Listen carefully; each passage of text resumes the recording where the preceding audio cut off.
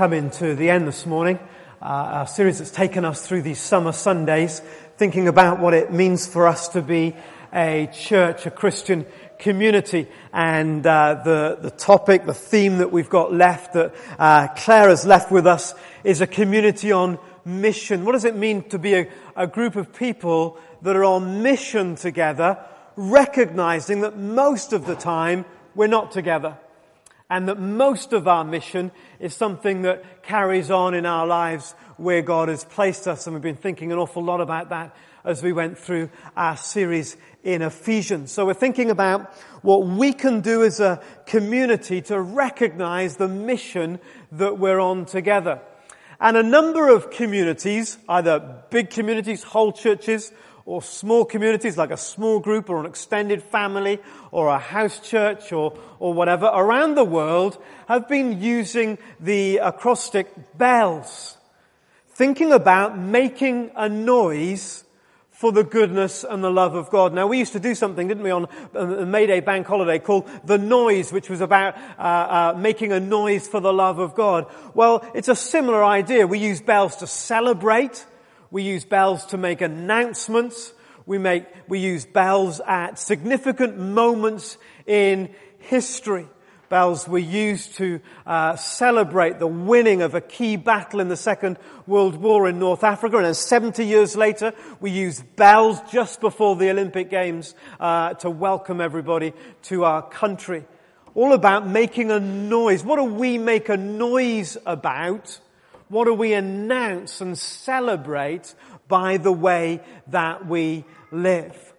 Now, Jesus, when he came, he gathered people together. He called a few close to him and began to talk to them. And on certain occasions, he gathered the whole crowds.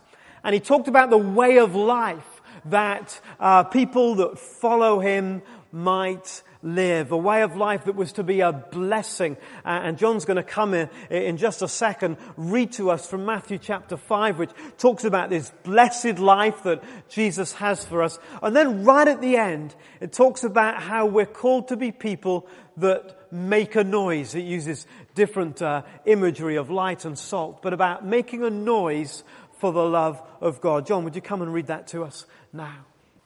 So we're reading from Matthew 5, verses 1 to 16. And that's found on 968 in the Pew Bible. It's entitled The Beatitudes. Now when he saw the crowds, he went up on a mountainside and sat down. His disciples came to him, and he began to teach them, saying, "Blessed are the poor in spirit, for theirs is the kingdom of heaven. Blessed are those who mourn, for they will be comforted.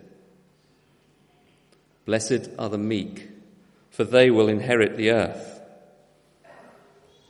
Blessed are those who thirst for hunger and righteousness, for they will be filled. Blessed are the merciful, for they will be shown mercy. Blessed are the pure in heart, for they will see God. Blessed are the peacemakers, for they will be called sons of God. Blessed are those who are persecuted because of righteousness, for theirs is the kingdom of heaven. Blessed are you when people insult you, persecute you, and falsely say all kinds of evil against you because of me. Rejoice and be glad. Because great is your reward in heaven, for in the same way they persecuted the prophets who were before you. You are the salt of the earth. But if salt loses its saltiness, how can it be made salty again? It is no longer good for anything, except to be thrown out and trampled by men. You are the light of the world. A city on a hill cannot be hidden. Neither do people light a lamp and put it under a bowl. Instead, they put it on its stand, and it gives light to everyone in the house. In the same way, let your light shine before men, that they may see your good deeds and praise your Father in heaven. Thank you, John, very much. It's interesting to note just at the end that as our light shines, people don't end up praising us or looking to us, but as our light shines, the Bible says, they end up praising our Father in heaven. So we're thinking about living this life of mission, this blessed life where we're to be a light where God has placed us. So back to the bells, making a noise, announcing something.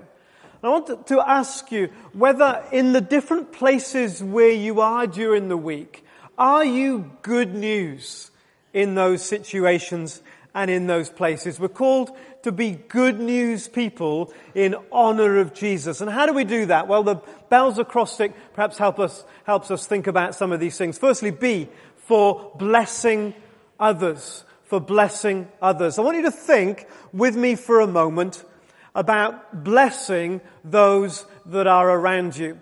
And some of the ways that these communities on mission have organized their life, they have a spiritual rule in their lives.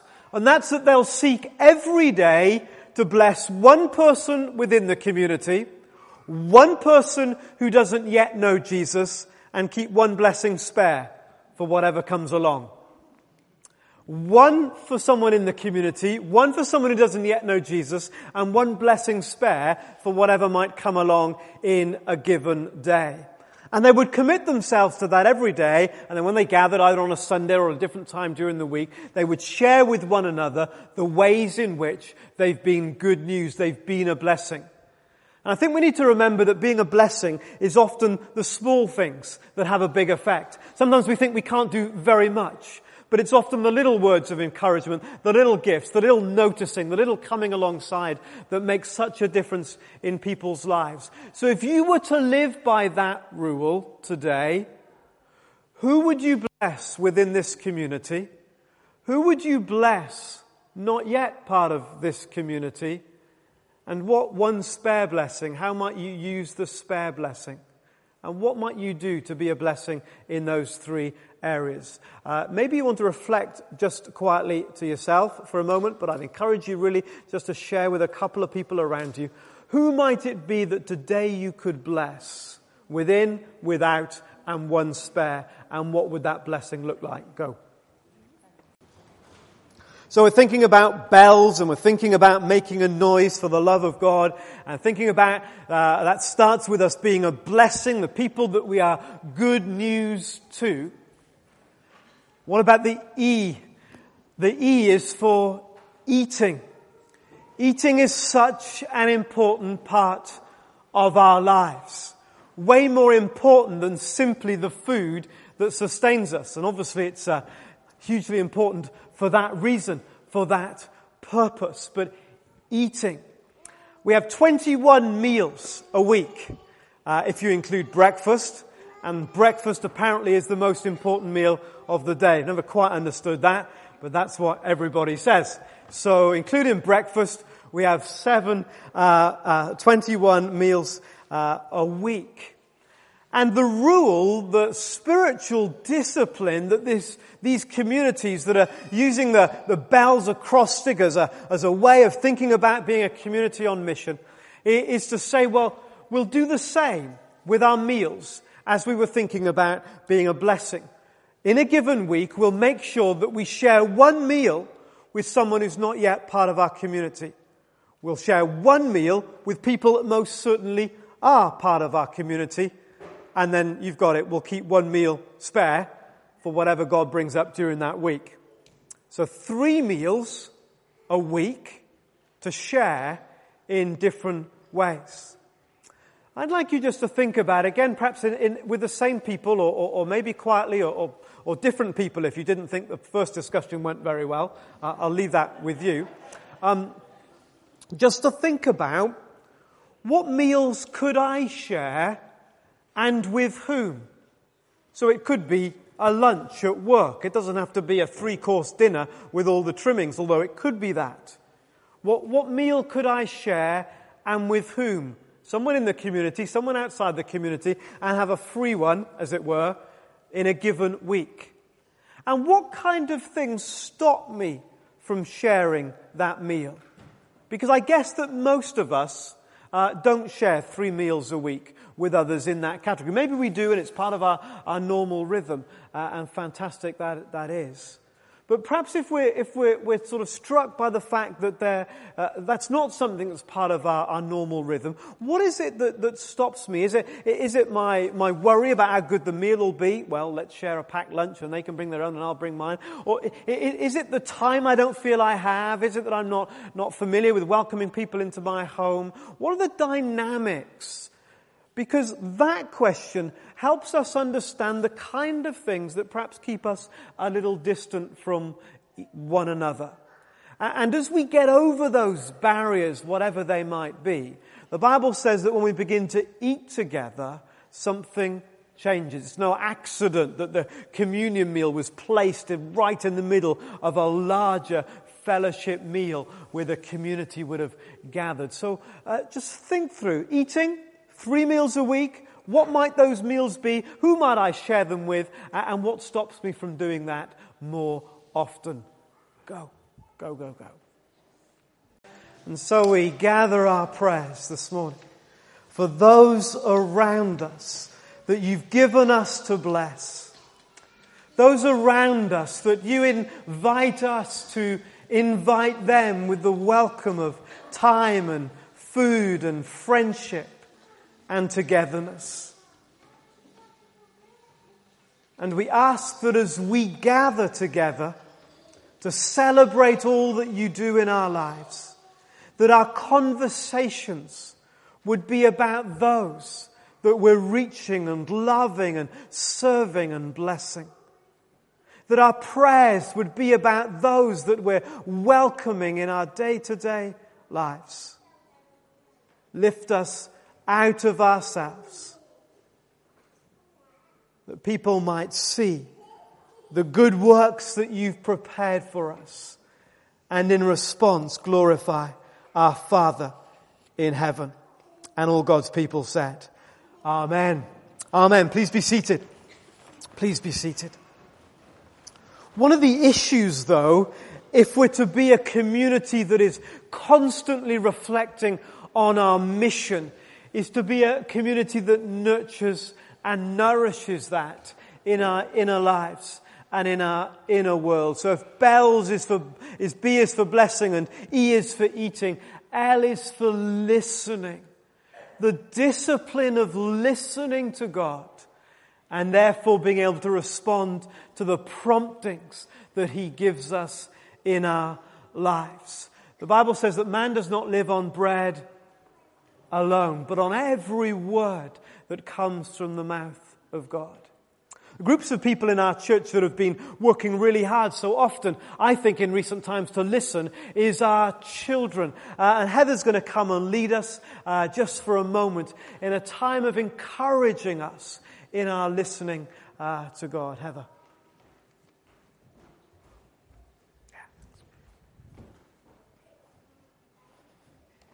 There was a boy in the Old Testament who learned to listen to God. God called to him in the middle of the night. He had a strange job, especially for a kid. He lived in the temple, and his job was to help Eli the priest, just doing all the temple stuff. Can you imagine living in here? It wouldn't be very comfy, would it? Do you think he had a proper bed? Do you think he had a DS or a PlayStation? I don't suppose he did. So it was a bit of a strange job, but does anybody know what his name was? What was his name? Anybody shout it out? Yes. Samuel. It was Samuel. And God, well done, Sophia. God called out to Samuel, and Samuel woke up in the middle of the night hearing this voice, and he's like, oh, that must be Eli. You know the story. And he went and said to Eli, what do you want? And Eli thought, what's he waking me up for? It wasn't me. Go back to bed. And this happened a couple of times. And eventually Eli thought, I know what's going on here. It's God who's speaking to Samuel. And at that moment he said, right, next time it happens, Samuel, this is what I want you to do. And he said, you need to say to God, speak, Lord, for I am listening. I'm listening. And we've been learning to do that as often as we can, really, in our children's sessions, because I think it's something that takes a long time to learn. Samuel got it really quickly. His gifting became, he was a prophet. He grew into, as an adult, a prophet who was really respected and spoke the words of God. So I think he caught it quickly. I think certainly for me, I have taken considerably longer to learn to recognize the voice of God in my life. And maybe you're like that too. Sometimes I can look back on my life and think, God spoke then. It was so clear. I wish it could always be like that. Have you ever felt like that? There have been moments when it's been really clear. But a lot of the time, it's more like, have any of you got one of those radios where you have to turn the dial to get the right channel? Anybody still got the right station? Anyone still got one like that? A few of you do. And then so you're trying to find the channel that you want, the station that you want, and it's going, and then you find, is that the one? No, that's not the one. Is that the one? No, that's not the one either. And eventually, keep twiddling, keep turning, change the bandwidth, everything, and eventually you'll find the one you want. And that's more often what it's like when we're trying to listen to God. Sometimes you'll think, okay, I've got half an hour, I'm going to listen to God now. Nothing. And after 5 minutes you think, it's really hard this listening to God business, and you give up and you go and do something else. And other times, maybe you're out for a walk, maybe you're by the beach, maybe you're somewhere where your heart is just in a peaceful place, and all of a sudden God just drops a thought in, and you think, oh, hello, Father God, there you are, I love you, it's fab what you've made. And he says, oh, thanks, I'm glad you like it. I love it too. Do you know what I mean? Sometimes you're just there. You're just in that moment listening to him. And I think God's desire is for us to learn to twiddle that knob faster and faster. So it gets easier as time goes by because we practice it a lot. And gradually we'll get to hear him more easily. We'll know exactly where on the radio to find that God channel, that God station where we can hear from him. And for some of us, it'll be sitting quietly in our rooms. For some of us, it'll be when we're out for a walk, or we're driving the car, or we're just in that little space where we're just on our own, and we can say, hello, Father God, what do you want to say to me now? And you've tuned in, you're on the button, and you're ready to hear from him. I'm going to, in a moment, just give us an opportunity to listen to God. But I know for many of us, it's quite difficult. So certainly in our sessions, many of the children like to draw whilst they're listening to God. And sometimes God will give them a picture and they'll just start to draw it. And it's the same for adults. Many of you will concentrate better if you're drawing, writing, scribbling, doodling, whatever you want to do. So my two beautiful assistants are going to hand out some paper and pencils now. And if that's you and you would like to draw during our listening time, then just grab a piece of paper and a pencil and go for it. We're going to play a song, and it might be that you just want to sit quietly and shut your eyes and say, okay, Father God, I'm ready to listen to you now. You might just let the words of the song wash over you and just be open to what he might say and how he might want to restore your soul this morning and how he might want to speak to you. So if you want to, how many people would like paper and pencil? Just put your hands up so we can see. Maybe I could ask Helen, would you grab some paper from Simon and just give him a hand there, because I'd really like you to have it before our song starts. That'd be really lovely. So in a moment we're going to pray. We're going to ask God to take away all the distractions and all the other things we need to think about. We're going to ask God to speak to us and ask him to help us to listen to him. And you draw whatever you want. You don't have to tell us or show anyone afterwards unless you want to. But it's just a chance to let God speak into our lives. And the more we practice it, the better we'll do it. When we did this at the church, at the kids' weekend, some of the pictures that the children drew were really precious, really precious. There was one you might remember seeing a few weeks ago of a slide of, there was God and there was the person who drew the picture, and God was saying, I really love you. And this person in the picture who drew it was saying, I really love you too, God. And underneath it was explaining, God's saying to me that he loved me enough to die for me. God's saying to me that he loved me enough for Jesus to die on the cross. It was really precious and beautiful. So even in a few moments while a song is playing, God's Holy Spirit can just drop some truth into our hearts. Is there anyone upstairs who wants paper? You're all okay up there, no need to go upstairs. Is there anyone who hasn't had any paper and pencil but wants it? Wave your arm madly, if there's anyone.